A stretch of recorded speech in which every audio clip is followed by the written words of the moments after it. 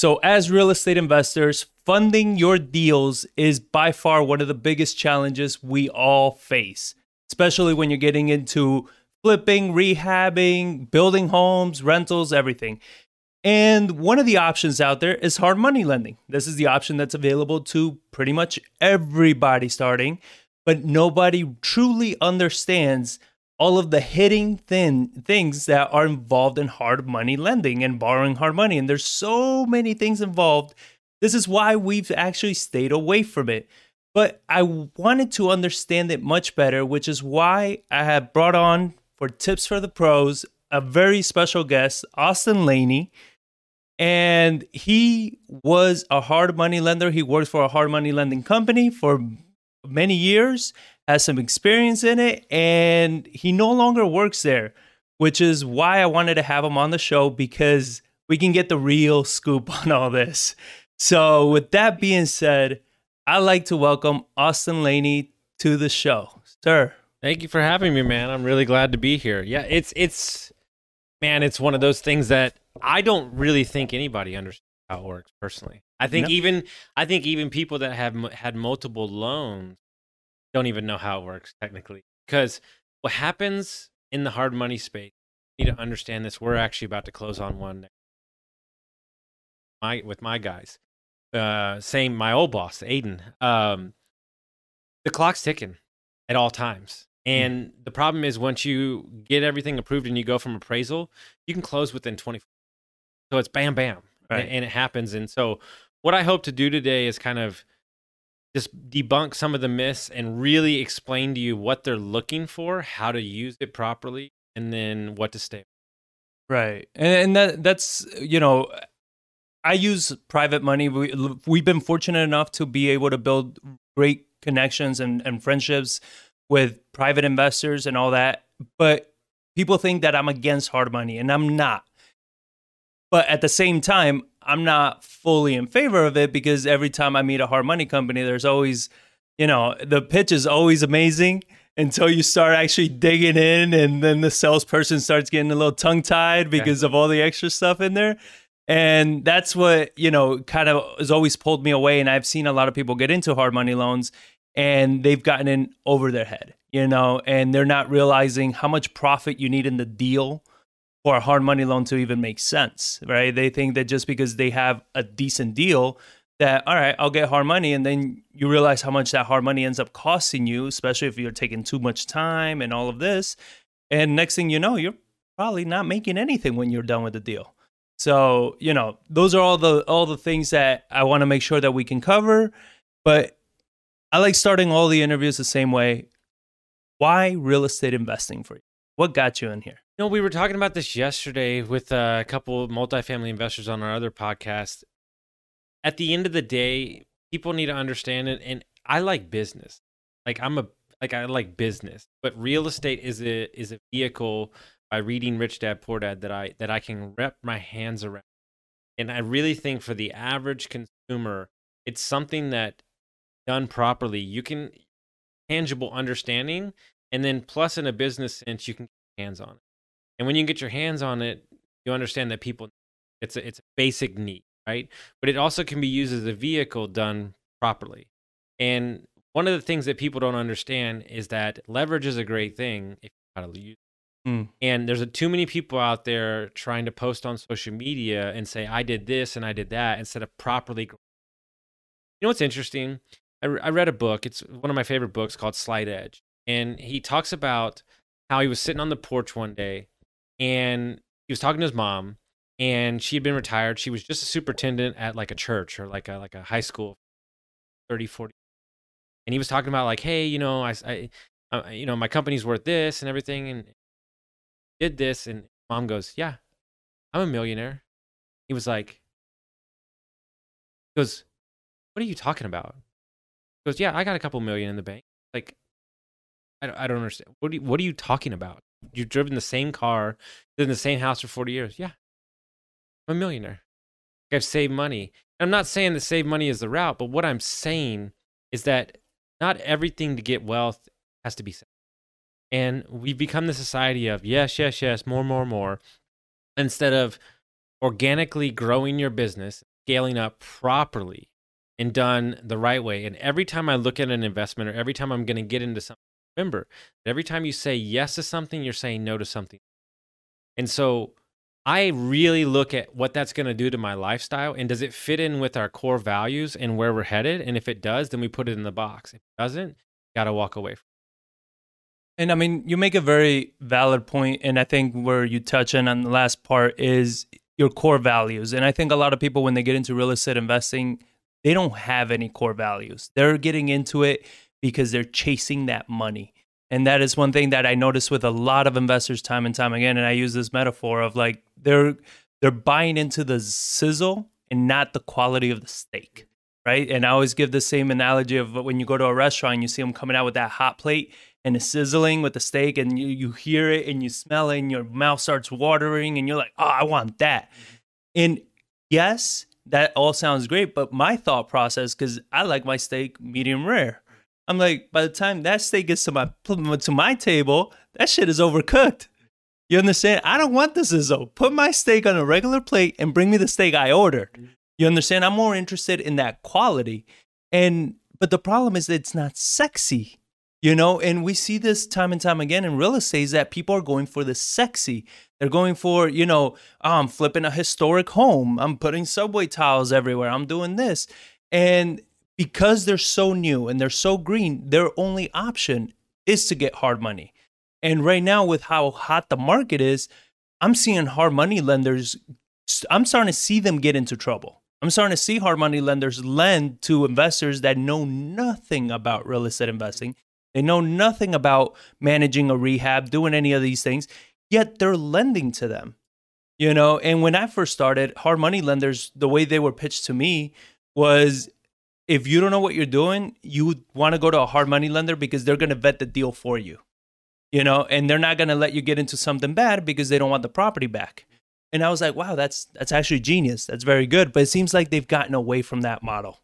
So, I mean, what have you seen in that? Let me kind of just check some boxes on the hard money. What you're looking for, credit score, experience, and a track record. That's what they lend off of. Obviously, funds to cover the down payment, right? But typically, like, I'll walk you through what we're doing right now. We're using the construction company of my business partner, who has a great credit score, 800 over, got 20 plus years of construction. You know, what's going to happen in that payment structure and your rate structure? The more experience you have, the better the credit score, the better the term. Like, if let's say you're a 650 credit score and you have no experience, you're going to get the highest term. Not a question. Like, it's going to happen. There's boxes that are put in where, and then as you do deals with the hard money guy, the terms get better and better, right? And what people don't understand is this is private money. It doesn't matter if it's hard money, it's private money. So this doesn't go on your credit report, okay? And the reason that's a problem is because it doesn't go on your credit report. That same investor can go to 7 different hard money guys and pull money and it won't show up. And that's where people get in trouble, because it's like an endless piggy bank where I go to the next hard money lender, I'll go to the next hard money. And you're right. 9 times out of 10, the hard money guy is going to tell you this ain't a deal. Because what's interesting about a hard money that's different than a regular transaction is the appraisal happens before you close, which doesn't happen in any other type of real estate. So, like, we have a deal. We've given them all the numbers. We know what we're buying it for. We think we know what we can get. And guess what? It doesn't mean anything. Right. Because the appraiser has to come out beforehand, 5 days before we close, tell us if we're right or not. And if he doesn't like what he sees, there's no deal. And everybody doesn't get anything. And so at the end of the day, there are checks and balances put in place in these systems where you can't buy or execute real estate with your. These are people that don't want to lose their money, but I'm going to let you in on a secret behind the secret. So let's say your hard money lender is lending you the money for, like, let's say 11%, right? I won't use the points yet. I'll explain that later. Let's say they're lending you the money for 11%. I would venture to guess that 90% of them have borrowed that money at 6% from somebody else, like, you know, a Blackstone or a institutional fund. 5%, 6%, 7%. So that money is lended twice before it touches you. And so that's why those rates are what they are, because they have to make their gap between what they're lending it for and whatever. So just like when COVID hit, if the secondary market of funds, which is Blackstone, these hedge funds, stop lending, then your hard money guy has no access to capital per se. Mm-hmm. Not all the time, but most of the time. And so that's why you see the spike in the rates, because they might be lending their own capital that's in-house, which that has a different value proposition against lending. Right. And then you have points. So what points are is basically front-end loaded fees that you're paying to originate the loan. So a lot of terms when we weren't in COVID were 10% 1 point. You'll pay that up front. That's to get the loan. Same thing. And typically what you're seeing in a fix and flip, depending on the price point, is some of these guys can give you up to only 5% down. Yeah. But typically I like to stay around 10%. Because that gives you a little room in the deal to wiggle where you've got your own cash into it. A hard money guy wants to see that you have a little skin in the game too. We get nervous when you don't have any money in it. Like, and there's a strategy that not a lot of people know, and I didn't even know till I started working there. A lot of these land developers, because we lend to new construction, small development, which is rare in Texas, all three of them. What's very interesting is, let's say that you and your brother own $1 million worth of acreage. Let's say you've owned it for 10 years. Let's say you bought it for, we'll just use easy numbers. Let's say you bought it for $200,000 and you bought it 10 years ago. And let's say that property's worth $400,000. We'll give you the value of that property. So your $400K that you've already paid in, let's say you paid off the land, goes down as collateral on your building. So you might actually have new construction financing for not putting any money in. Right. And so we're using the collateral of that land. Now, here's the deal. It has to be seasoned for 2 years for us to give you the now value. Beforehand, we just give you the value of what you paid for it. On top of that, what people don't understand is now we'll even, let's say you have extra money in the deal, even finance your interest payments per month with the $400K. So not only will you not put any money in the deal to do construction, we'll also use the financing to pay your monthly thing. So if these guys are quick enough, which typically they are, in 6 to 8 months and get out of the loan, they could literally build millions of dollars of real estate without ever putting a dollar out of their cash. And that's what not a lot of people know. Well, I mean, a lot of things seem to need to line up for that to be able to have the collateral, to be able to get that. And I mean, I think that's an excellent product to have access to. But you mentioned a lot of things that I actually want to dissect a little bit further. So one of the parts is you talk how important it is, and this is something that people don't understand, how important it is where the hard money lender gets their money. Because like you said, something happens if they're getting it from private individuals or small institutions, and then something happens and then they start calling their money back. Now the hard money lender's in real trouble, right? Because they have all their money deployed on investments, and now they're being called on. Now your ability to pretty much build or buy a home or finance a rehab went away. And you're building this reputation, you're building this credibility with a hard money lender so you can be able to get lower, more favorable terms. And all of a sudden, they start getting into trouble. They're getting tapped out. So is there a question or is there a response from a hard money lender that would be something that you would feel more comfortable with as far as where do they get their funds from? Like, does it benefit you that they get it from an institution, from private individuals? Like, what do you think it's more secure, more? I think institutional funding is probably more secure in the long run for sure. But at the end of the day, I would do a little homework on the track record of that. Look, if it's a hard money lender and his name's Bob and he like does it out of his truck, that can happen. It does happen. Yeah. I'm not saying it can't. But, hey, ask them, hey, is there any other builders or investors that y'all lend to in the area? Then go and talk to those people. Hey, how long you been getting money from these? Have it worked?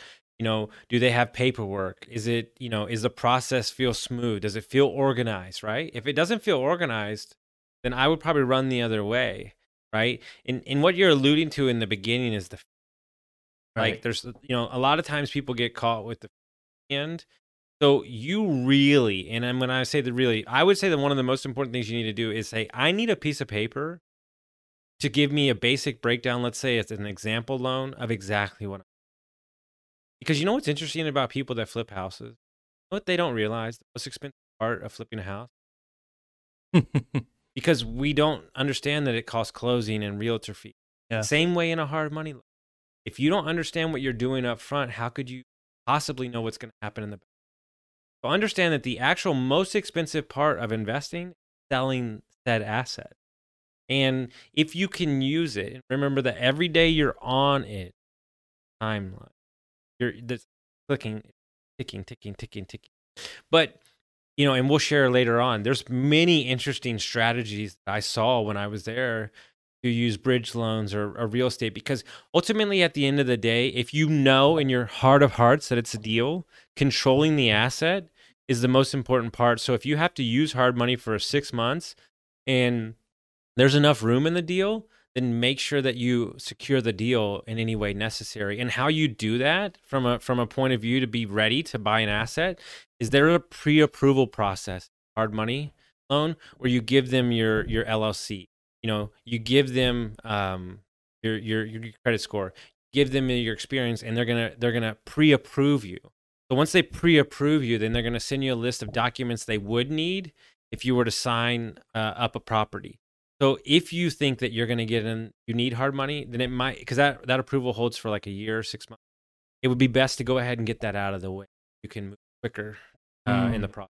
And if you're saying to yourself right now, holy crap, this is some good information. This is stuff that I didn't even know was available. I'm learning some amazing strategies. Then all I ask from you is just shoot on over to An Investor's Journey on YouTube, find this video, and just give it a little thumbs up. I'll put the link in the description just so it's one click, like, and you're done. How much easier can that be? Right? Just give me some support, show me some love. That's all I ask from you, and I will keep putting out this amazing content. So show me some love and enjoy the rest of the show. So let's talk about that, the qualification process, because you said you need the better the credit score, the better the terms are going to be. But yet I've seen hard money lenders, that's also the thing, right? There's hard money lenders popping up like weeds right now. Just these people that used to be investors, all of a sudden are all hard money lenders. And I was like, you're a terrible investor. How the hell are you a hard money lender now? So it's fine, but they're popping up everywhere. So, and they're saying your credit does not matter. We only we'll lend you solely based on the asset. But then you talked about the investor's experience. So how do you justify their experience? What is it that the company, and I don't know if you want to disclose who it is that you were working for, but the company you work for, and how is it that you judge somebody's experience? They like to see HUDs. So like, hey, you flipped 3 houses. We want to see that you executed that fully. So give us 3 HUDs. So give us 3 contracts that you started and finished and sold a home. You don't have those, it's okay. You can still get a loan, but the terms might not be as favorable. But we're looking at HUDs, and then we're looking at profit and loss statements. Company. Let's say you're flipping out of your LLC. Mm-hmm. You'd like to see a profit and loss. And these are the ways. Or, what's interesting, what we've done before, is let's say you're an investor and you're new. Let's say you're new, like you've never done it before, but just so happens that you have an amazing uncle who has been in the business 20 years. We'll underwrite the uncle. So you can piggyback on the uncle's experience and his HUDs and his things, and you can get the favorable discounts if your GC has been in the game for 30 years. So they become the co-signer. Now here's the deal though. If he's got to be in more than 10% of the LLC. So you might have to rewrite your LLC for this. Okay. But as long as you and him work out a deal, we can underwrite his experience. Yeah, you can't just say, "Oh, I know my uncle." Like he needs to be a part of the deal, and there needs to be documented proof that he's a part of that deal. Yeah, but it can happen. Yes, I've seen it many times. Well, and that kind of reinforces the thing that I talk about consistently about partnering.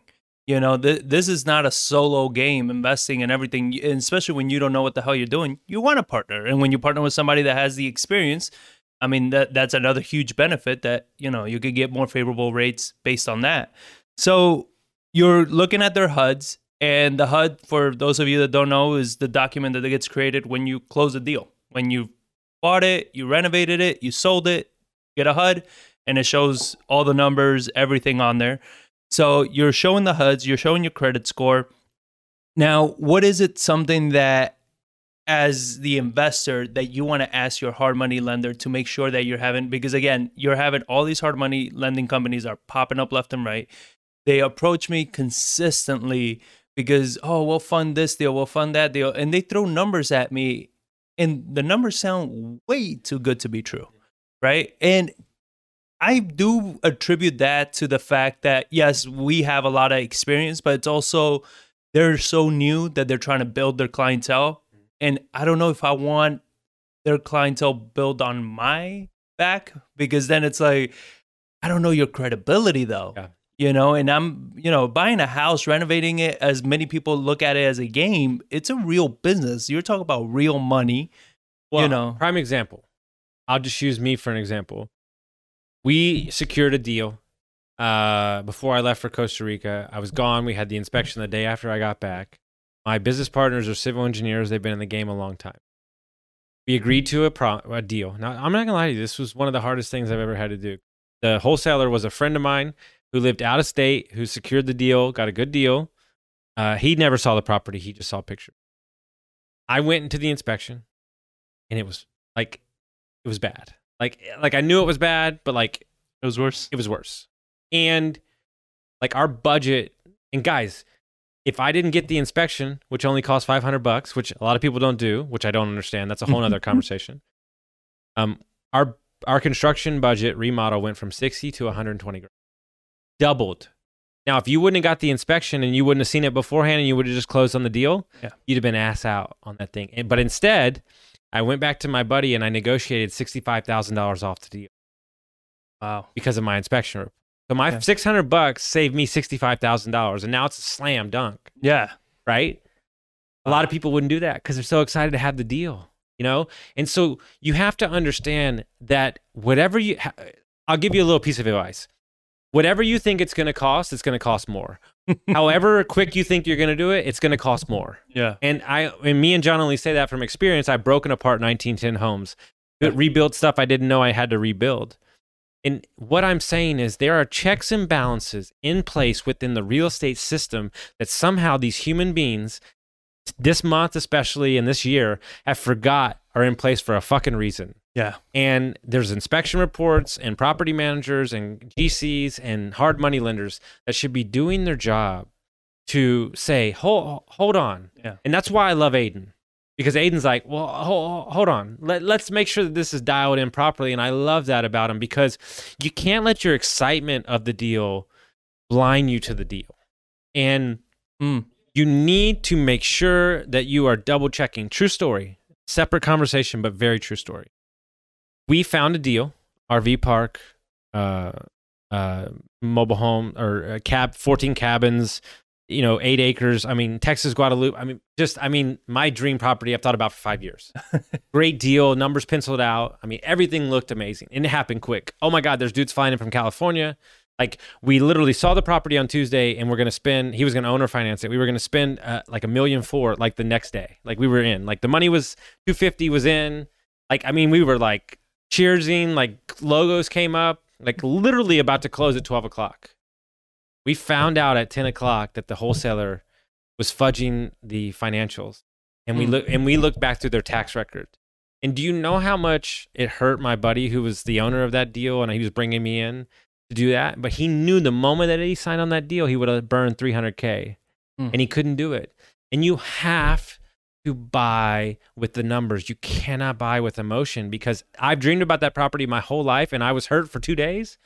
But at the end of the day, it was the right business. And you can't let these hard money guys, these finance people, pressure you in saying like, hey, we're going to give you 98% loan to value, meaning we're going to finance the whole deal. We're going to pay all the construction. Like, just do it. Yeah. At the end of the day, their name's not on the hook because they'll just take your property back. 100%. And so you have to make sure that you are asking the right questions and you slow down and you have somebody in your corner that's done this before. I'm not saying you can't go do it by yourself, But just make sure that you have a mentor or somebody in your circle that can vet out the deal and go, yeah, but what about this? Have you thought about this? What if you have to replace the AC? You know, what they don't tell you, you know how much windows cost? Like, you know what I'm saying? Like, those are things that you don't think about. And you're like, man, dude. So like, and here's the great thing, guys. Something that you didn't know. To get your construction budget approved by a hard money lender, there's a spreadsheet they give you to fill out the construction budget. If you don't have items on there and they have it on there, you might want to double check. Right.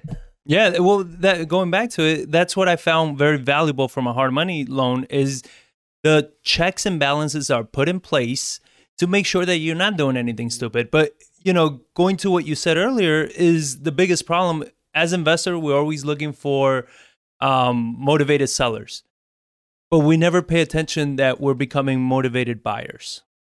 You know, we're becoming motivated buyers in this whole process.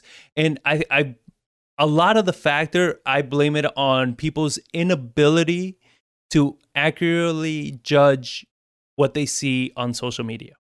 So you go on social media and you see all of the hype, right? And it's one thing that I tell everybody is that people on social media, you're your own PR agency. You're never going to put bad shit about all this dumb shit that you're probably doing. So you're only going to put all the good stuff. So you look at everybody and you're like, man, everybody's killing it. This person's killing it. That person's killing it. What the hell am I doing wrong? Yeah. You know, so then you start getting motivated and then you start second guessing the actual process. And then you start buying deals that you say, get an inspection. Oh, well, that's $500. You know, one of the things that we do a lot when they have foundation issues is we get an engineer's report beforehand, right? Because their foundations here are very weird. You know, sometimes the engineer comes out and they're like, yes, there is a slope, but the foundation is actually doing what it needs to do.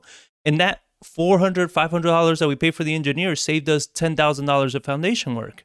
So we do a lot of stuff, and sometimes it shows us that's like, no, this is actually going to be a much bigger problem than we anticipated, and we are not going to buy this house. Yeah. You understand? We're just not going to go ahead and buy it because it's going to be a huge issue. So these are the things that we're trying to keep in mind as we move forward. But when you see all these motivated buyers, they're just, I got a deal. They accepted the contract, and I got a hard money lender that's going to fund 98% of it. You know, I'm set. Well, what's interesting, because I'm a coach and because a lot of my friends are bigger in the business around the country, I get to see a lot of the inside of these businesses. And I'm going to let you in on a secret. Nobody's doing as good as you think they're doing, and nobody's doing as bad as you think they're doing. There's a lot of wholesale companies out there that are spending 80 to 90K a month in marketing, and they're only pocketing about 5%. 3%. So don't let them fool you. Yeah. What's your gross to net? That's all that I care about. What's your gross to net? And then you have a coaching client of mine who's a month in, he spent $160 on marketing and he made $60,000 in wholesale because he has it. You know, he got a good deal and he was walking with his kid. That's how he found the $40,000 deal. He's like, oh, they might want to sell. He just called him up. Walk through the process. Take the steps necessary, and then use the tools that are put in the real estate business, meaning inspections, appraisals, to make sure you're getting a deal. What's very interesting, right?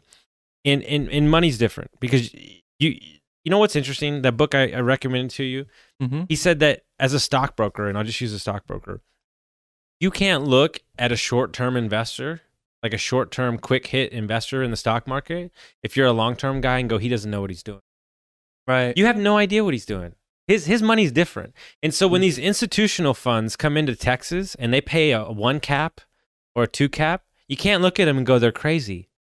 If they're holding it for 30 years and they need a place to park their money, who cares? Right. Like, it's the same way with other investors. You have no idea if he's got 6 other projects going on.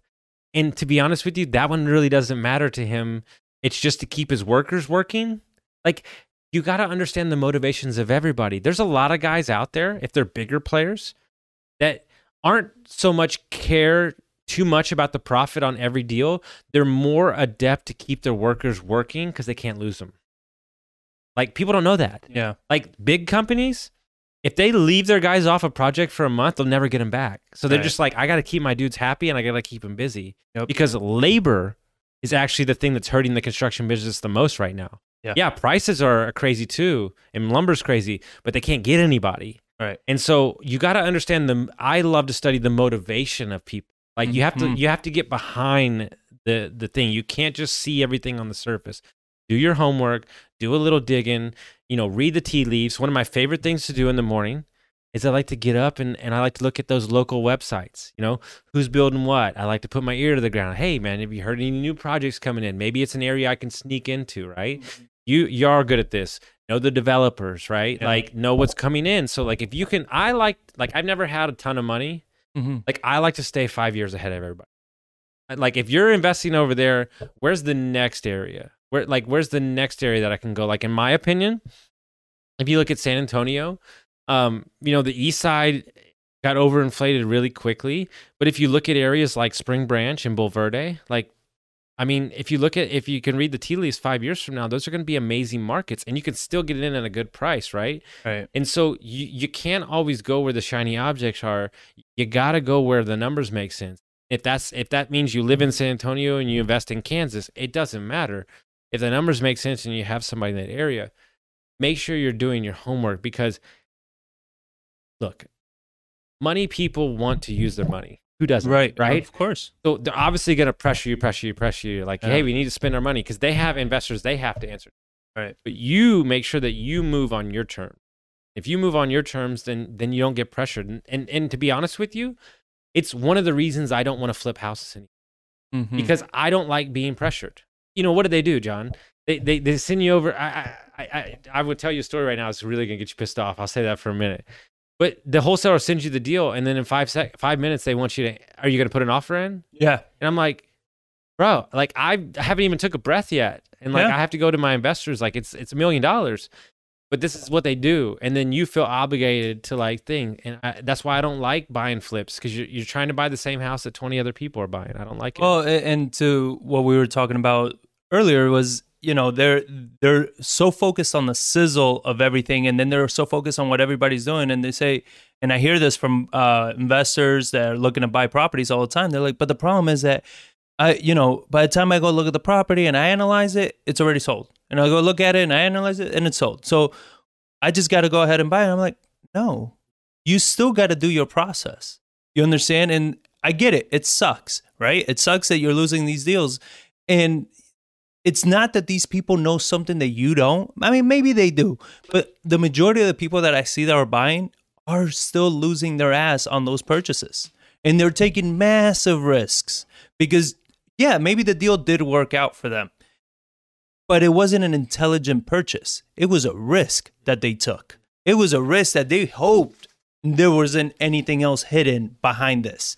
You understand? And that's something that a lot of people, these wholesalers.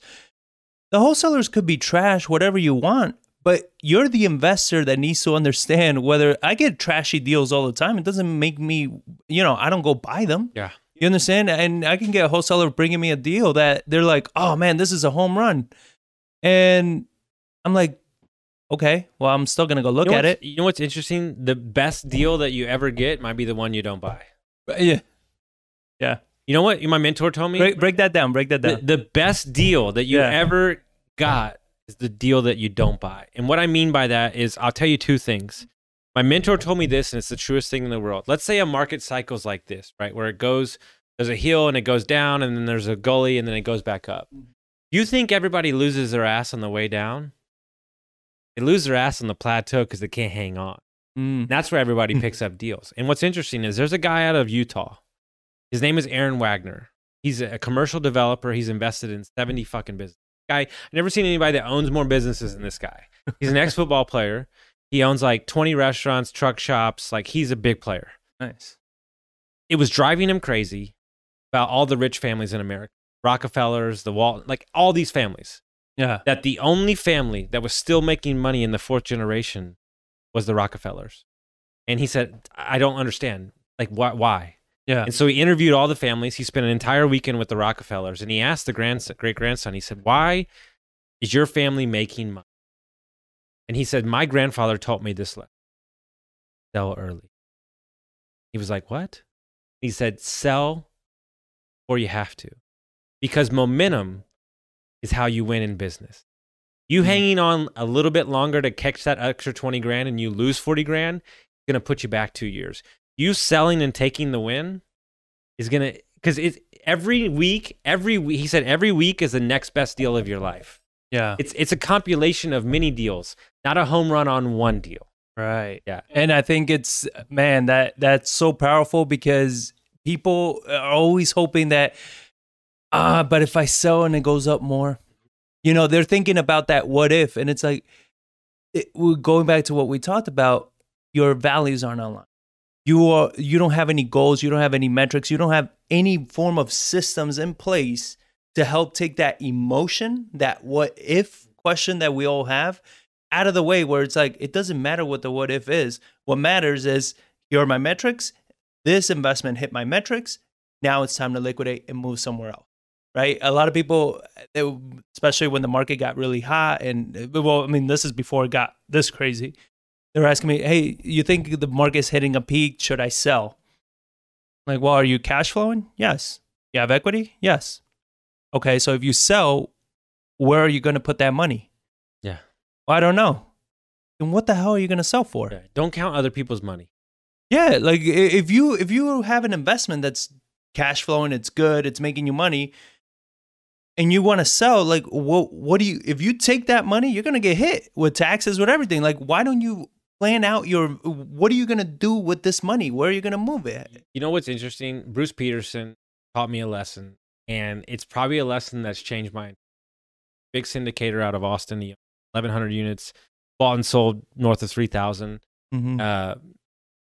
He said, I just sold a 256 unit, and I'm upset. What? He goes, you have to understand, Austin. Did I get a big liquidation? But you know what I lost? 9,000 a month. I have to replace the 9,000. I go, but wait, you just made like 400K. And he goes, I know. That 400K only lasts so long. 9,000 keeps me alive. And I went, holy shit. It's not about the big windfall. It's about that cash flow that is the lifeblood of your business. Not having that every month that eats into it. He's like, I got to go back and buy another asset to replace it. And what you have to understand about what's happening in the market right now in Texas, and this is on a deep level from a financial position, both coasts are repositioning debt. If anybody doesn't know what that is, let's say that you have $1 million in multiple properties on the West Coast. Let's just say it's in grid, but that would be one property. But let's say you had $5 million. The risk tolerance on that $5 million, you might have a rate of 5% or 4%, and the risk tolerance is the economy's not stable, the population is going down. I don't feel good about my money in 20-year cycles. So what we're doing is we're moving that debt into assets within the Midwest or Texas because we feel stronger about the 20-year longevity of that debt. We're going to be able to buy more assets, better cash flow at a lower interest rate. Right. And that's what repositioning debt is. And that's why you're seeing a massive influx of businesses and capital coming into Texas, because they're seeing that Texas is staying open during COVID. Same thing with Florida. They're seeing that Texas is more business friendly and there's more space.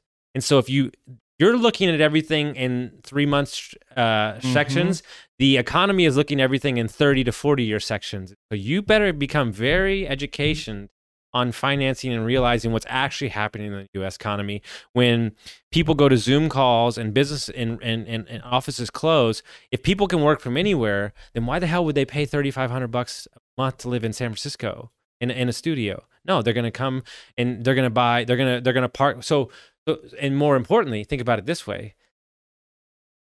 Rich people don't want their money in banks.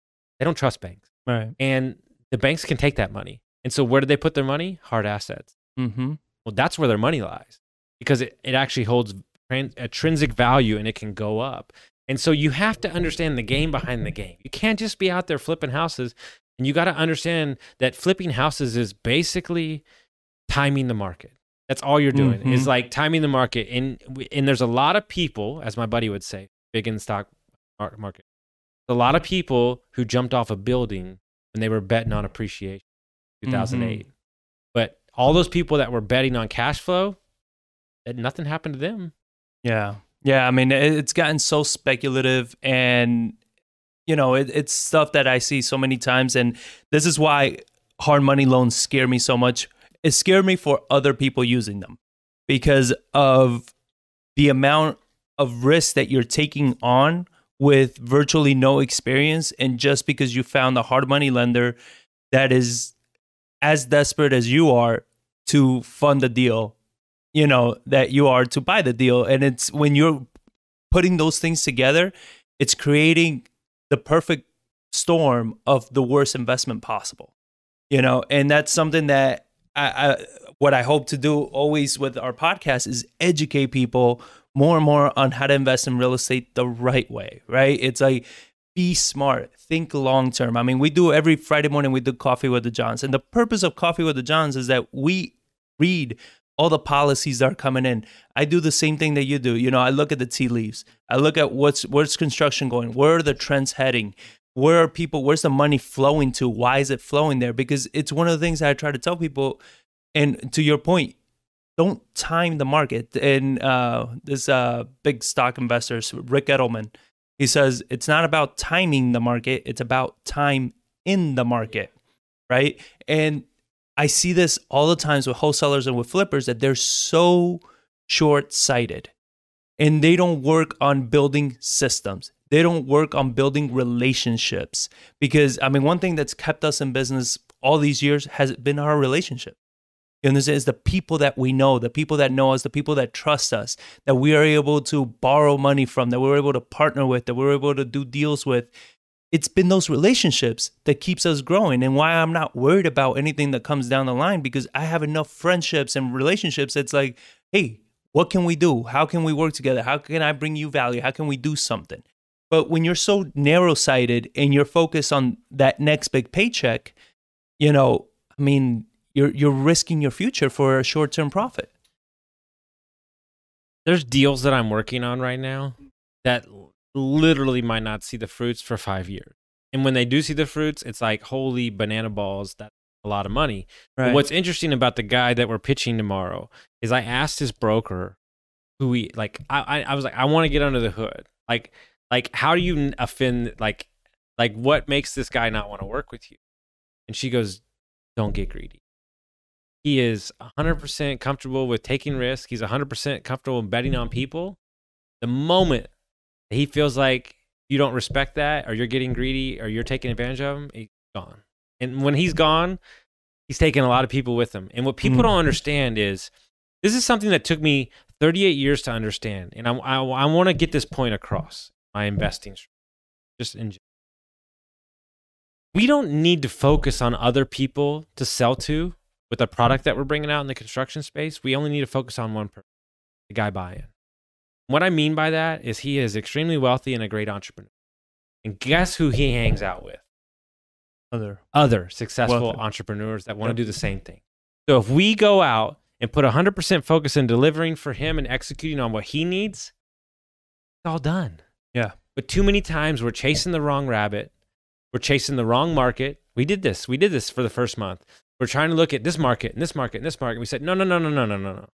Texas is where the numbers make sense for the first couple. Let's just go there. Let's execute for this one client. Let's shut out the noise. And then I promise you the rest will take place. But that takes discipline. It takes discipline because we want to jump on this shiny object. And I want to show people like, look at me. I'm a construction builder. But the rest, what I always do, and this is the trick. Probably the hardest thing I work on. You can vision out everything, but this is the question I ask myself. What can I do today that's going to move the needle? Not tomorrow, not the next day. What action can I take today that's going to get me moving forward one day at a time on this thing that I need to do? Yeah, we can talk about what if the company built 1,000 homes next year? Yeah, we can talk about that. But I got a great idea. How about we put a fucking shovel in the ground first, build some houses, prove the model, and then we go talk about what we're going to go do. Yeah. And that's, dude, it's taken loss of money. It's taken loss of ego. It's taken a lot of stuff. But those principles taken in your business, you're going to win day in and day out with those. And to that point, I mean, it's very easy to get ahead of yourself because especially when you're, I consider myself a big dreamer. Like, I'm always in the future. I'm always thinking so much bigger than what is currently happening. Like, it's just, I don't know, it's fun for me. But then I have to rein myself back into today. And there's a lot of times that I've, especially with our money lenders, we have a couple $1 million worth of private money loans and everything available. And I want to jump 10 steps ahead to what I ultimately want to build with them. Yeah. But I know there's a process to get there. It's like, I got to build the rapport. I got to build the trust with them. I got to build the credibility. I got to show them that, I got to do this whole thing first, set up the whole business first before I can move to that piece. Because if I move to that piece too early, I try to close on that too soon, I'll scare the shit out of them because I haven't built all that up yet. So now it's like, whoa, all right. We were just going to do this. We were just talking about here. You know what's interesting? Two things.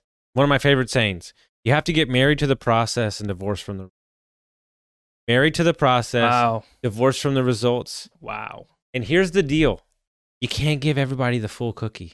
Right. That's my little joke I like. Dude, when you meet that like big time investor, and like Austin's got like the Airbnb business, he's got the podcast, he's got his coaching business, he's got his construction company, he's got his property management company. You want to just tell everybody everything you're doing. Yeah. You don't need to. Yep. And so now I say, what conversation can I have with this guy, and what business does he actually want to be involved in? And I only talk about that. And that took me 38 years to realize that not everybody wants to hear the fucking whole story. 100%. And more importantly, they don't need to hear about my drug addiction. They don't need to hear about any of that shit because they don't give a shit. Right. What are you going to do today that's going to put money in my pocket, add value to me? Okay, it's the construction business. Boom, done. He doesn't want to hear about Airbnb. Right. Can we talk about that he wants Airbnbs everywhere? I already know he does. We don't need to talk about that right now. Exactly. And we just need to talk about what's going to matter today. And that when you get around, his wife told me his wife's in business with me too on a separate, like the affiliate marketing. And I was like thanking her. I was like, hey, thank you for your time. And like, this awesome. She's like, I don't care. I was like, what? She's like, how about you congratulate me in 6 years when we're sitting on a yacht somewhere and we're laughing about everything? That's when I want you to congratulate me. That's when I realized I was hanging around different humans. They're so locked into the process that they don't care about the outcome because they know the outcome will be a byproduct of their daily actions. Mm-hmm. That's it. No, and I mean, it's difficult, though, for a lot of people. I mean, one of the objections I get all the time, and I'm going to throw it your way for you to respond to this, is it's easy for you to say, but I'm broke. I need to eat, I need to live. So, yeah, I would love to think about, 5 years from now, 10 years from now, but what the fuck do I do right now when I'm hungry, right? I need a paycheck. I need to get paid. So you guys talk so easy, but, I got to get paid. I got to make that money. So I have to do this kind of shit. I guarantee you, if I spent the day with you, that you're full of shit. And I'll just be honest. If I saw your schedule and how much you watch Netflix, perfect example, coaching client. Mm-hmm. Young kid, working, getting his real estate license, in entrepreneurship school. I mean, all these things. Graduate school in 2 weeks. This happened Monday. And he's 24, and he's in recovery, and he's a good kid. He's a great kid. He's like, I got 4 projects to do. I really don't want to do them. I've got 3 weeks left. I said, why can't you finish those projects today? I mean, I got to sleep. I said, you got to sleep. I said, you're 24 fucking years old. I said, drink a bang and bang the shit out. You know what he did? He banged it out in 2 days. He's already done. I said, you sacrificed for 2 days because I'm telling you right now, guys, I'll harp on this till I'm blue in the face. It's a lifestyle. Okay. Right. It's not like I work on, like, dude, I just got back from Costa Rica. I take time off and I also work from Costa Rica. I do a little work on Sunday if I want to. I do a little work on Saturday. It's a lifestyle. And I'm telling you right now, your excuse of I don't have enough time. No, it's not important to you. I would love to see your list of priorities. And I guarantee you that Netflix and eating bad and not working out takes precedence over everything else. Yeah. I was 70 pounds overweight. I was a drug addict and an alcoholic. I don't want to fucking hear it because it's not worth it. If you cared about your family enough, you would work hard. And if you cared about what was going to happen to your kids, look, guys, there's 24 hours in a day for everybody. There's no chance. I did it. I waited tables 75 hours a week and was running 3 Airbnbs and cleaning them myself because I knew there had to be another way. And at the end of the day, I was cleaning toilets at 10 o'clock at night when I got off of work all day because I was doing the 80-20 rule, okay? And the 80-20 rule is as simple as this. If you make all your money from 80% of your job, take 20% of your time and work on something else. And when the 20% outweighs the 80% in money, then you leave the 80% and you just work on the 20. Right. Like, there's plenty of time. Like, you can do this. And now we're in a day and age where you can do anything from your phone and laptop. So it could be as simple as Ubering. It could be as simple as whatever. But what's interesting is I interviewed a couple yesterday, and they live in Nashville, and she's a structural engineer, and he's a real estate agent. They have flipped 3 houses. You know how much money they put in the deal? $0. He found the deal, got with the private money lender, split the profits with them. They did some of the work. They did this 3 times, and they've made like $80K. Yeah. With no money in the deal. It's not an excuse. You do not need money to buy real estate.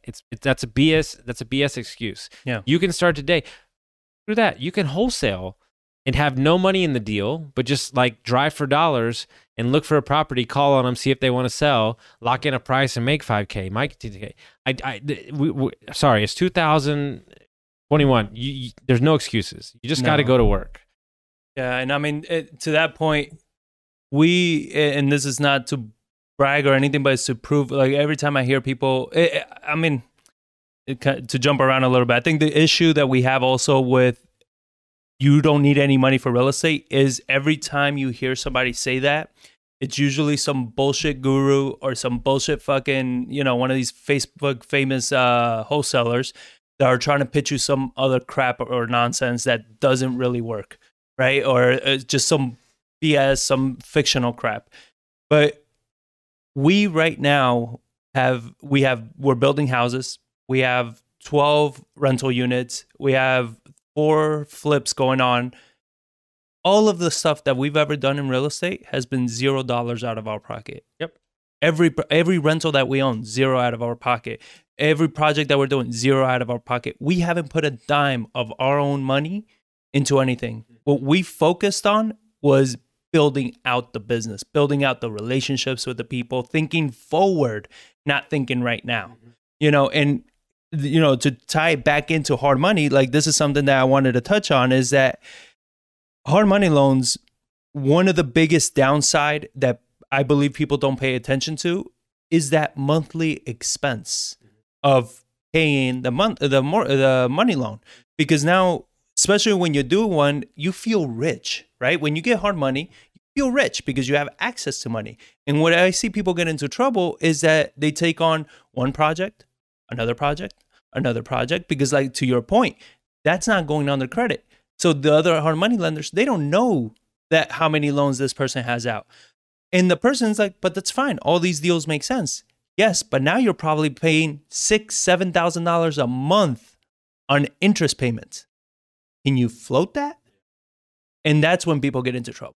That's when people start saying, shit, I'm running out of money fast, because dishing out that monthly expense on multiple projects, it's something people just don't take into consideration. Well, I mean, yeah, it's a perfect example. Look, the market's hot. That's great. But let's say that there's a snag in construction, and let's say it took you 3 months to remodel instead of 2. Mm-hmm. Let's say the house sits on the market for, it's going to take 30 days to sell. So let's say it sits on the market for 60 days instead of 30 days. You've added on another 2 months of payments. Okay. And what if that happens with 3 or 4 houses? Then your timeline is officially completely off. Yeah. And so the flow of money coming in and money coming out needs to be something that is extremely protected, because, you can't over leverage yourself enough where the last thing you want to do is put in all the work and want the guy to take the house back. And to be honest with you, I don't care. Maybe there's some sleazy ones out there. They don't want the house either. No, of course. They don't want the house either. Trust me. I know in my company, we had a lot of REOs, and we hated them. Like, I mean, you're talking about mid-project on $1 million thing, and you got to spun up a crew, and I mean, it's a nightmare. We don't. Yeah. That's not that's not the business that we're in. Yeah. And so, they would partner with people and cut deals and stuff. And at the end of the day, My suggestion to everybody that's listening out there is find somebody in your local market that you believe has core values and stands for something, and go add value. I tell you a story I always tell. The great kid, 23 years old, has built like 40 houses in Nashville. Wow. He was working at Verizon, and his dad like said, "No, you're gonna go learn this trade too." And so he was sweeping driveways at new construction houses, and like this guy like took him under his wing and kind of showed him the business. And he told me a story that was so amazing. So he used to ride in the truck with the GC, the guy that built the house. Has been doing it for like 30 years, very skilled guy. And he used to hear him on the phone, like, hey, you know, like Monday we're going to start on project on, 96 Elm Street, whatever you want to call it. You know what he would do on his Sunday? He would go get his truck. He would go hook up the Bobcat at the other job site and bring it to where they were going. The guy never asked. And so they wouldn't have to waste an hour getting the Bobcat on Monday morning. It was already there. Right. Like, how about doing something that nobody asked you to do? And then guess what? That guy mentored him. He even funded his first deal. And now he's built 40 houses at 20 years old. And so, like, what value are you adding to people? Like, are you willing to put in the work? And that's the issue, right? Is that the way a lot of people look at it is the same thing that we just said. One, they don't take control of their personal finances. And I think that is by far the biggest problem that there is. You have no control of your personal finances. So you feel like you're always broke, right? And that is something that, to me, it's like, oh, well, I need money. I need to do this. I need to do that. It's like, how bad do you want this? Well, really bad. Then start getting rid of shit. You know, like, I believe everybody, our time is in a glass of water and the glass is always full because every minute of your day is always accounted for one thing or another. So if you want to do something, you got to figure out how much water can you pull out of there for that something that you want. And that is something you're sacrificing, even if it is Netflix or just like I give the example of just sitting on a chair looking at the fucking wall, right? Whatever it is, but your time is being accounted for every second of the day. You need to take inventory of the time. You need to take inventory of your money. You need to take inventory of all of that to determine, all right, where am I going to start cutting back? Where am I going to start sacrificing for these dreams of mine so I can live that life that I've wanted to live, that life that I feel I deserve? But whenever you talk to somebody about sacrifice, you lose them. If you're not giving them that rah, pump up and all that fucking Wolf of Wall Street nonsense, you know what I'm saying? That it's like just all this fluff, all this crap, and not telling them like, no, it's going to be work. It's going to be sacrifice. You're going to not like it. You're going to be taking a fucking Bobcat over to the project because it's the right thing to do, even though you're not getting paid to do that. They're like, oh, no. That kid is the one that sold me the deal that we're flipping, and they're collecting a $60,000 wholesale. He's making, and you know what question he asked at closing? This happened to him twice, by the way. I could tell you even better story. Do you have anything else? That's all he asked. So I'll tell you the story about him. He bought a duplex for like $35,000 in South Nashville, like Murfreesboro. And he asked the seller, hey, do you have anything else to sell? Because you're not ready for it. Because you're not ready for it. He goes, I am. Let's talk about it. He goes, well, I own the entire street of 13 duplex. Like, yeah, we'll take him. You haven't even seen him. I don't care.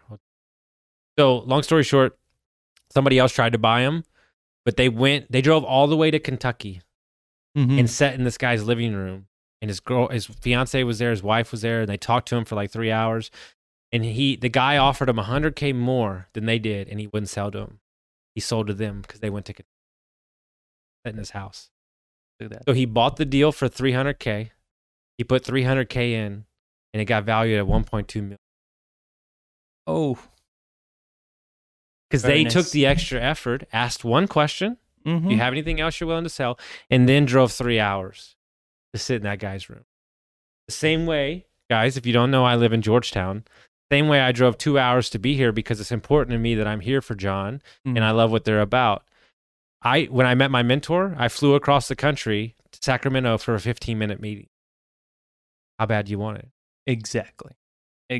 I mean, I do kind of consultation calls and meetings with people now to help them get unstuck, because sometimes you need an outside perspective. And this comes from personal experience, because those are the things that have worked for me. When I'm stuck, I try to get an outside perspective, right?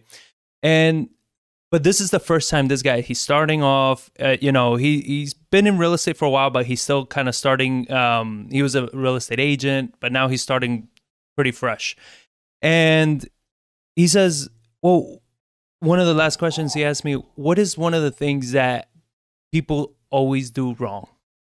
I was like, the fact that you're willing to ask that question is impressive to me, because you are just starting and you're already curious as to, what can I learn from other people's mistakes? And what I see with a lot of people, especially the younger ones, is I don't know if it's ego or whatever it may be, but it's that, I need to do it. I'm going to, I don't care if you made a, you're probably an idiot. Well, and my thing is like that ego, that self, and people say, oh, it's not that. It's just that I'm very confident in myself. No, it's the ego. Because if you're not willing to learn from other people's mistakes, you're just not willing to learn. Dude, I talked to this lady. She's doing everything that I dreamed to do. She is one of the most impressive. The only person I've ever met that has more things going on than me. She's like 50 or like 50, 45. I hope you didn't hear that. Sorry, Jen. I don't know how old you are. But she was the top 100 mortgage broker across the country for 39 straight years. She owns 6 businesses, TV show, 3 podcasts. She's a boss. And she wrote a book that she's about to release, and it's called Shut the Fuck Up. Where we are. I even admit to it in my 20s. Oh, man. Talk less, listen more.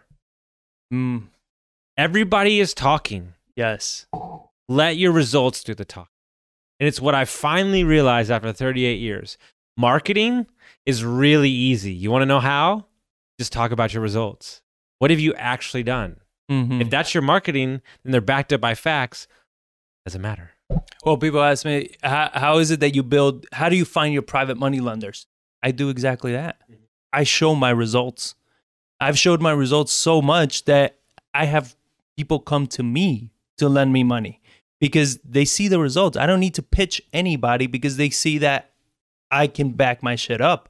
And that's what I try to tell people, that, especially with social media and everything, don't use it to post dumb shit or, inspirational quotes. Like, show your work. Show that you're putting in the work. Show that you're learning and you're understanding the process and you're doing all these things.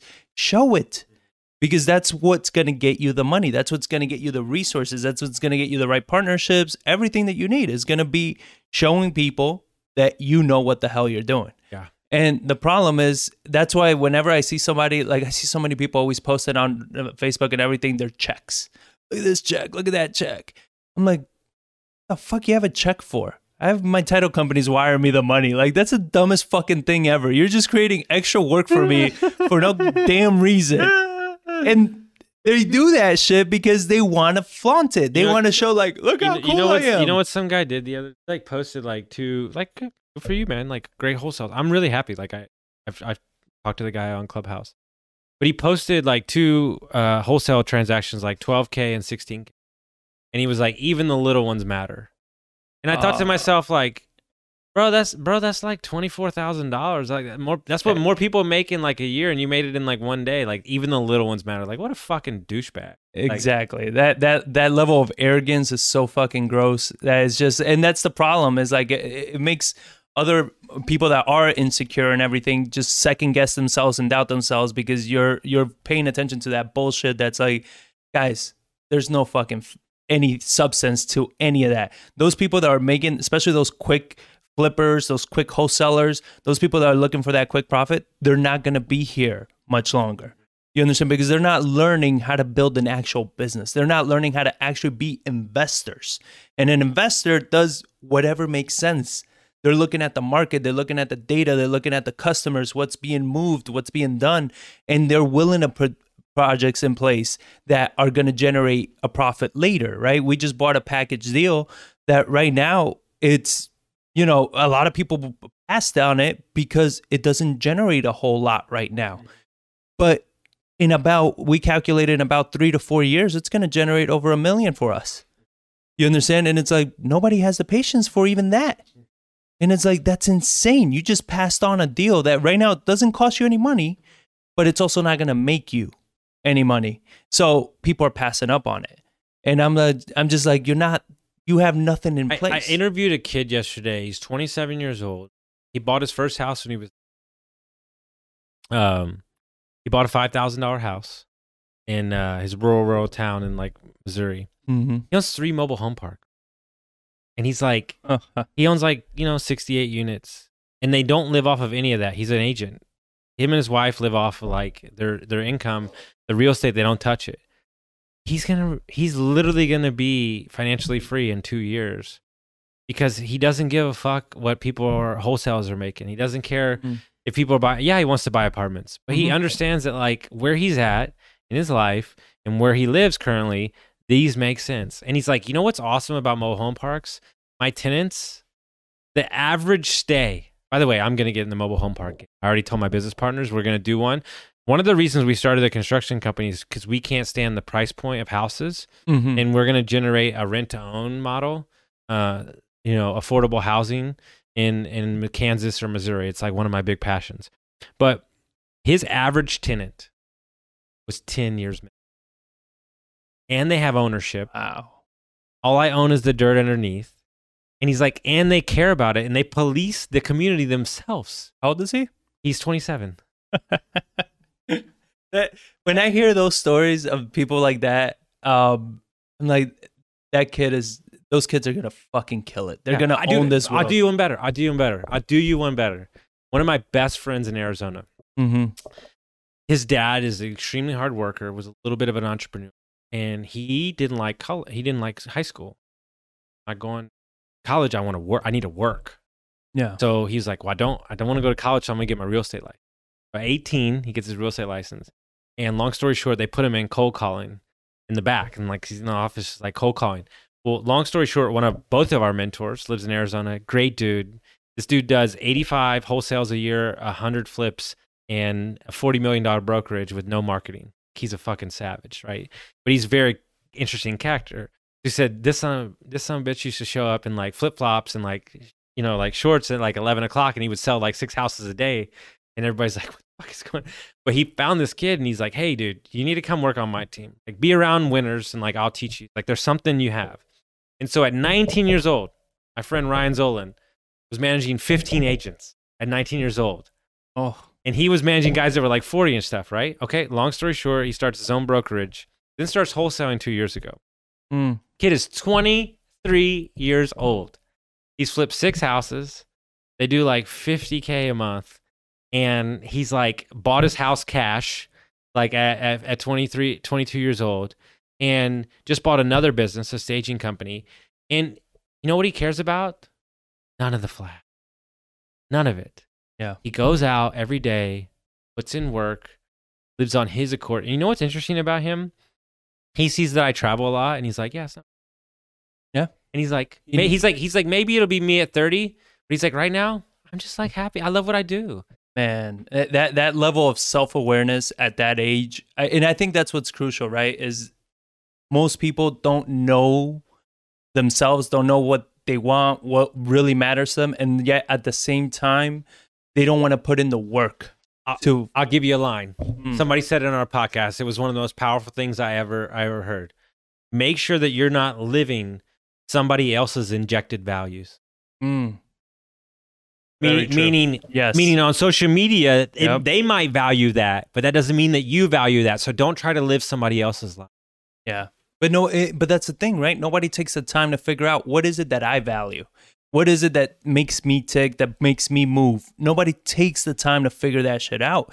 And that's why you end up seeing so many people that are so frustrated, so angry, so much anxiety, so much pressure from life, because you feel like you need to kind of keep up with the Joneses, right? And it doesn't matter what industry you're in or what you do, everybody feels that way.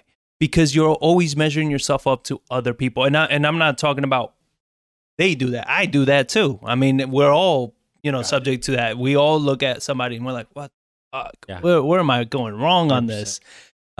So it messes with your head and it messes with all that, which is why I believe so much that it's like you got to spend the time and you got to sacrifice, I guess if you would call it, all the shit that you do now to create that better future for you. Because, I mean, a kid 23 years old, that self-aware, what the hell aren't you going to do? I think the only risk he has is that he ever gets too cocky for himself. Dude, he's got literally 60 years. Insane. I love it. It's insane. Now,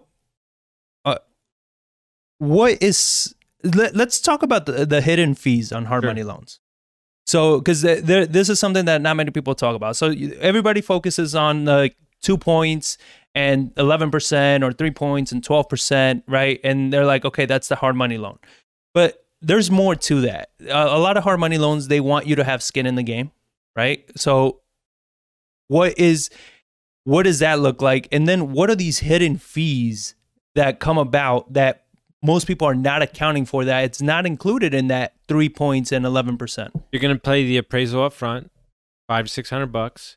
You're going to pay a loan origination fee, which typically is a percent or a set fee. You're going to pay the closing costs. So these are the things that people... Now, if you have a good hard money lender, you should, this will be broken down in a spreadsheet. And typically they'll highlight the charges of the fees. And I would hope that you would ask them to explain what each of these fees mean. And that's super important. But those are things that you have to account for. And what about like draws or any other fees that may be coming up? Yeah, so you'll have like, I think, if I'm not mistaken, it was like a couple $100 were like, to pay for like financing the draws, stuff like that. So how a draw works, if anybody doesn't understand that, you would turn in receipts for a scope of work done, and then you would hope to receive that money within, 24 to 7 days. So let's say that you lay down the tile and then you lay down the hardwood. Like, you would send them the receipts from the contractor, and then they would reimburse you. So that's what people don't understand, is that you have to have the cash available to outlay that work as well. And if you have a good contractor, he'll front the money. But if you're not doing that, it's going to be you. Yeah, man. Most contractors can't even front the labor costs to their own employees. They can't even manage labor for a week. I mean, most of our contractors, they want that check almost damn near every single week because they can't even fund for their own labor. It's insane. So you're taking a loan. How much are you? How are those draws kind of figured in? So you say, I got this house, I got the loan. How much money do I need to have in reserves to be able to float it, and when would I get that money back? Here's the great news about this, and I'll teach you a strategy that probably not a lot of people use because they love leverage. We have a hard money loan on the property we're doing, but we're also pulling in $100,000 from a private investor to use the down payment and fund some of the construction ahead of time. And what we're doing there is you're only paying on the loan what you draw, right? And so let's say there's a $100,000 reno budget, and let's say that you only pull $40,000 out to remodel, and you fronted the rest yourself with cash. You're only took, right? So that's a strategy too, to not pull everything out. You don't have to pull the entire structure budget, but you need them to close on the property. You need them to like fund some of the construction. So there's a couple different ways that you could do that. But every time you pull on the draw, the dollar amount of the loan goes up, and that your monthly payment goes up with it.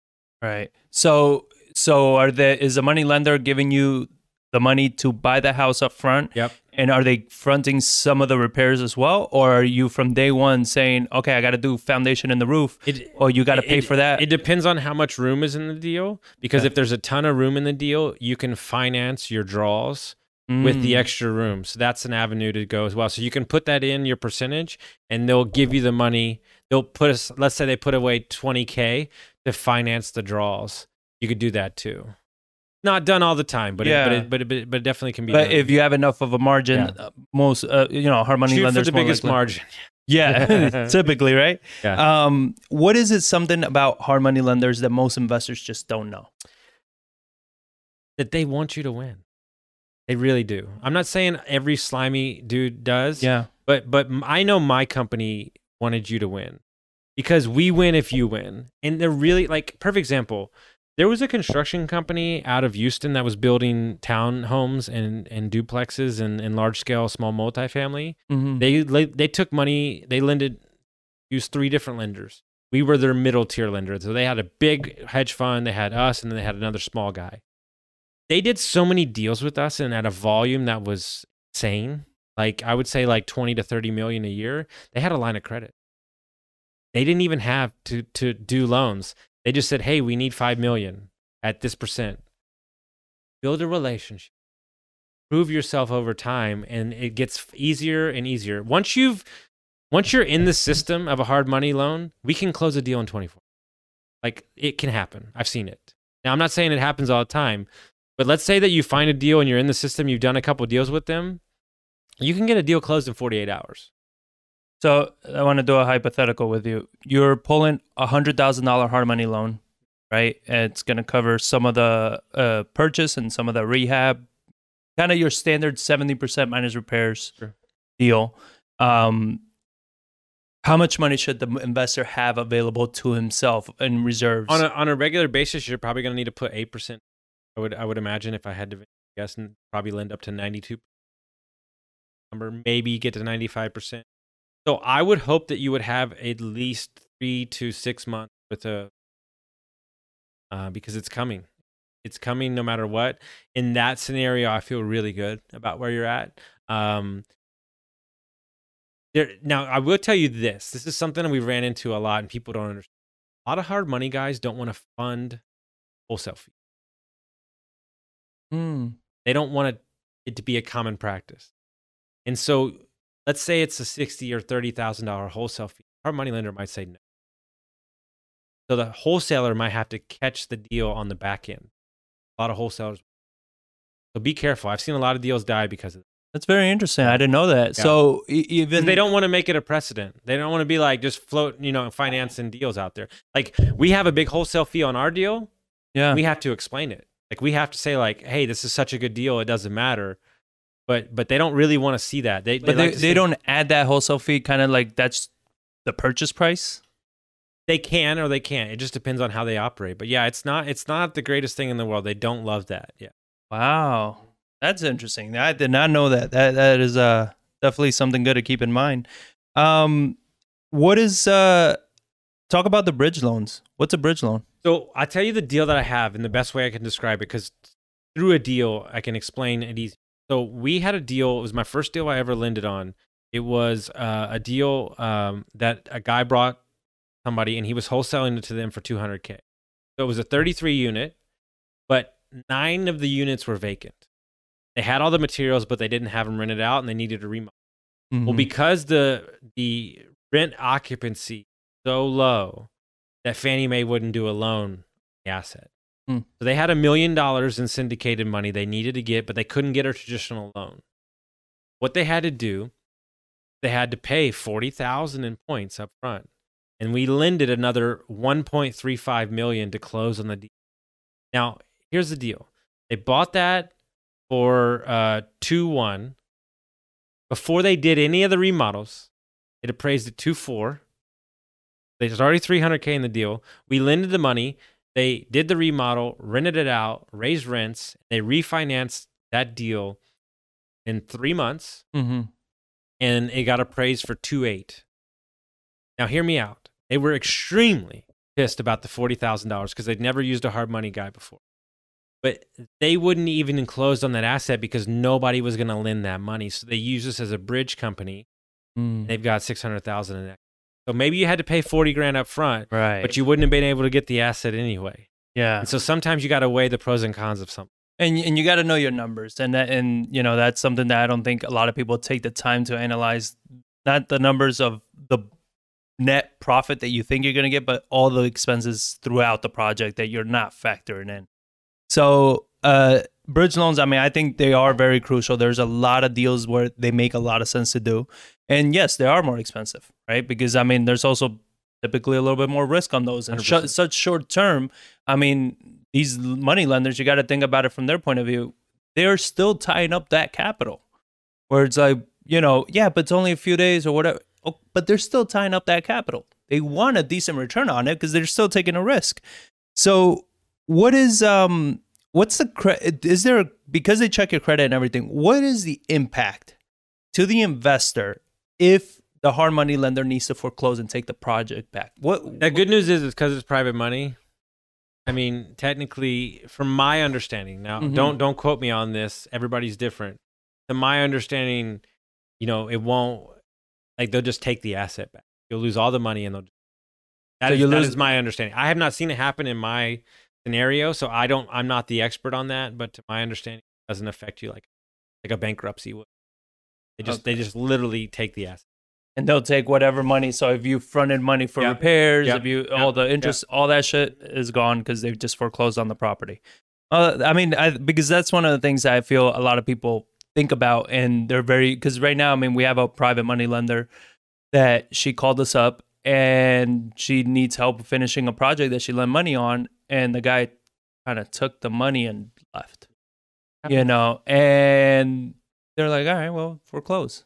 And it's like, yeah. Obviously she's going to sue the shit out of him personally, but even still, it's like, well, what the hell you're going to probably get out of somebody, but it's something to keep in mind. And what is the biggest mistakes you see investor make when it comes time to getting a hard money loan? I think the biggest thing in general with hard money and investors is they haven't seen a deal through. Meaning, I see this in my coaching clients all the time. There's money's in 9 different areas instead of closing the loop on a couple deals. Like, understand, like, maybe start out with 1 and go to 2. And maybe if you get to 2, get to 3 time. But, like, let's close out some deals. Let's see it from start to finish until we start the next one.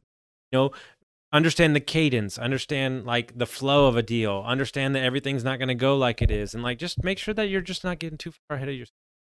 Well, even with partnerships, I think a lot of people make those mistakes. Again, let the business run to scale. Let the flow of business and the need for it create the scale in your business, not the other way around. Not you force the scale on it. Yeah, and well, when I see people they partner, and then all of a sudden they start a deal, then another one comes about. Well, let's take that, and then another one comes about, and it's like, hold on, like, you just started partnering with this person. And it might be you're partnering with a contractor, you're partnering with an investor, you're partnering with a money lender, but you haven't seen a full deal to completion. Agreed. To create that much tension in your own business and everything with somebody that maybe shouldn't be partnering with. And this does come from personal experience. We partner with a contractor on a project, and then another one came up, and we jumped on them because everything was going good. And then towards the end of that first project, we started seeing the real shit come about, and we were already tied into 2 other projects. We're like, fuck. Yeah, no, I've been there, yeah. And fortunately, John and I both have the experience that, if we need to, hey, kick rocks, we'll finish this. Yeah. But many people don't get into that, and they don't understand that. So what's the best way to use a hard money loan? Make sure there's a ton of room in the deal. Right. Make sure that you know your numbers the best you can and plan for the worst and hope for the best. Meaning here's the difference between me and most investors. I got about 6. I could wholesale it. I could hold it. I could Airbnb it. I could rent it. I could partner with somebody. I've got all the extra strategies. Right. And so when I go into a deal, worst comes to worst, like on this house we're flipping, it's 2 blocks from the. Worst comes to worst, I get a couple investors to go and we Airbnb that thing for years and then sell. Yeah. Like, I always look at all the exit strategies. Do you have an exit strategy? Yeah. It's very smart. I mean, it's very smart because we do it. Yeah. Every project that we get into, we always have multiple exit strategies. And, and that's also kind of the problem with a hard money loan is that, at least with our private money lenders, if there is a problem, we can sit down and talk to them and be like, hey, let's restructure a loan. We're probably going to just hold on to this because the market shift, whatever may happen. With a hard money loan, most hard money lenders are not going to give a fuck. Like if something goes south, it's like, dude, you're still on the hook for that loan. Yeah. So I mean, those are things that you got to make sure you keep in mind. So I mean, we covered a lot. And what is some tips, I guess, or questions or a vetting process for hard money lenders? So if you're going around, you're talking to hard money lenders, you have, these really new ones with these amazing, what seem to be amazing terms, versus these older ones that don't seem to have such amazing terms because they want you to prove yourself. What are some questions? What are some things that you need to keep in mind and ask them to determine, like, who do you want to build a relationship? I think the greatest hard money lender is somebody in the middle. Mm-hmm. I think I'd be scared if the terms were too good, and I'd be scared if the rates were too high. Right. I think you go to your local RIAs, and I think your meetup groups, and you ask who they use. Talk to somebody that's used somebody for a couple years, who does what they say they're going to do, and ask the questions: what are your terms? What are the points? What are the fees? And then also say, like, what typical projects do you lend on? Do you have any success stories that you can? And I think that part is where the crucial part comes in, is you can ask them all these questions and they're going to give you the sales packet, right? But what matters is when you tell them, who have you lent to? Who have you done deals with? Oh, give me a group of investors, a certain number of investors, and actually calling those investors. And if they're scared to just show you who the investors are, run the other way. Yeah. Yeah, there's a big red flag. But actually call the investors and ask them, hey, you borrowed money from this lender. How was it? What were some things that maybe they didn't disclose to you? Yeah. What were some challenges maybe you did face? Because, I mean, I've had it where I talk to investors and they tell me, it took them like 3 weeks to get the draws back out to me, and I had to float the project during that time. And it was a huge problem. And they had to get into credit cards and all this shit just to be able to front it. And it's like, that's a big freaking deal. Yeah. So, I mean, you've answered all of my questions with hard money. Now I wanted to ask you the fun part for me is talk about your podcast and what it is that you're doing in your business right now. So, because you've changed, you're not doing hard money loans. You're still a real estate investor, but I mean, it seems like every time I talk to you, you have so many shit going on. So it's like, what is it how has your life evolved from when you started? How many years ago did you start in real estate? You know what? It actually just came up yesterday. I closed on my first house 5 years ago.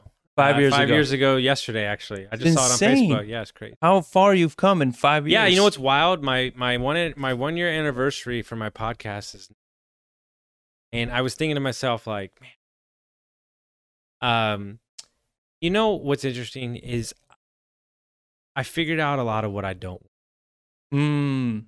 I feel like that's what this 5 years has been. Right. There's a lot of things that you know what's interesting? I always use this quote because I love music. I used to work in the music. Be careful with the song you write because you might be singing it Powerful. Be careful of what you really want because you might be standing out I thought I wanted this. When I got out there in 27 properties in the States, I was upset and then I realized that it was my doing that got me. And so I prescribe to a lifestyle. We still do Airbnb for certain projects. We do places that I want to be, Montana, big old lakes, Colorado. And I've just realized that I've tried so many things that I've realized what I wanted. I've been extremely self-aware of what I bring to the table. And I only operate. I'm not your spreadsheet guy. I don't care about the nuts and bolts of the construction. Even I know them enough, but I'm the sales and marketing guy. I'm the guy that gets everybody's energy on the company. I'm the guy that gets attention. And when you can partner up with like-minded individuals who can highlight the weaknesses that you have and highlight your strengths to allow you to operate in the space that's where you. And I think the best advice that I can give people is that the number one word that nobody understands in society is success. And because they haven't defined it for themselves. Stop defining your success off of what other people want and define it off of what it looks like to you. And be careful that the life that you dreamed of and wanted, you're not currently living already. I read a book recently, Jordan Peterson. So he's a very interesting guy. But one of the things that he talked about in the book that I think is very crucial, he says, don't compare yourself to others, compare yourself to who you were yesterday. He's like, if you do that, you're going to live a much happier life. If every day, your only job is just to be a little bit better than who you were yesterday. That's it. They're like, that's your only measurement, because you cannot measure your success or anything that you have by other people, because you don't know their truth. You don't know their lives. You don't know their resources. You don't know what the hell is going on in their life for them to have that. But if you're using them as a measuring stick, you're always going to be living in chaos. Right? So that is so crucial. And what's the name of the podcast? Called Construct Your Life. That's what I like about it, because it's so perfect, because to your point, you're constructing your life. You're building it, and you need to take ownership of that. You are in charge of your life. All the bad shit that happens to you, still kind of your fault. You know, you got to own it, because when everybody feels that victim role, which it bothers me. And people always misunderstand what I mean by this, because they say, oh, I didn't have control over, getting cancer. Oh, yes, okay. What I'm saying is that as a victim, there is nothing you can ever do about something. But when you take ownership of something, now it's all in your control. I agree. Now everything shifts, right? And what your podcast is, I've listened to a few episodes already, and I strongly recommend it, because the conversations that you guys have on there, they're so powerful, because they go into that mindset, which is where most people are lacking. A lot of people are so worried about strategies, tactics. How am I going to buy Airbnbs? How do I scale this? Look, the strategy and tactics are fucking everywhere. Useless. It doesn't matter. What matters is this. How is it that two people can start at the same time, yet in the course of 5-10 years are in completely different directions? And they have the same resources, they have everything. It's a mindset. It's that mindset that's going to get you there. And that's what I love about your podcast, is it everybody business related, or do you kind of have a mixture of everybody? Everybody. I'm trying to get off of the real estate a little bit, and I like everybody. Healers on, I've had doctors on, I've had everybody. I mean, at the end of the day, you either see an obstacle as an opportunity to get better. Mm-hmm. And when you can shift the perspective, and everything becomes an opportunity. Live in that world, and you live in your daily habits. What are you getting into now? What are you working on? Something you might want to share. So we're doing a construction company. It's something I've dreamed about for like a year. See a real need, price point, that construction is expensive and everything. So we're launching a construction company. I wish I had more details. It's all new. We don't even have a fucking name yet, but we've already sold 2 houses. So like he said, don't worry about the strategy. Just figure it out. We'll worry about the name later, because we came up with a name, and the other 2 business partners really hated it. So the marketing guys lost on that scale. But we'll get it done, and we're just out there trying to impact people and have conversations like this and empower everybody. I can't thank y'all enough for having me in. I love what y'all are about, and I appreciate you. I appreciate your time. You've recommended a few books, and I'm gonna put them on the show notes. Everything we talked about is gonna be on the show notes. But I mean, I think that you are a wealth of knowledge. I think you are a wealth of experience that anybody that has the privilege of being able to talk to you or listen to your stuff or connect with you in any way is going to greatly benefit from it if they're willing to listen, and to make that meaningful connection with you. Because I mean, I believe that, just the time that I've known you, the amount of shit I've learned from you and your mindset and the way that you think has helped me a lot, So having you on here, and I want to have you back, because I believe, like, touching on the hard money and everything was something I wanted to talk about, because I feel like it was something that was very, necessary and missing in the industry. But the stuff that I really want to talk to you about is that business coaching that you do, and that all of those things. So, I would like to have you back on at some point and cover all those points. So with that being said, sir, where can people find you? So easiest place, austinlinney.com. We went a long time. I just saw that. Yeah. Jesus Christ. But Instagram, Austin Linney. Shoot me a DM. I swear to God, I'll respond. I respond to everybody. So there you have it. DM. There you have it. All right. So connect with Austin, ask questions, reach out to him. This guy is a wealth of knowledge. Tap into it. How bad do you want it? So thank you for watching, and we'll catch you on the next one. Thanks, guys.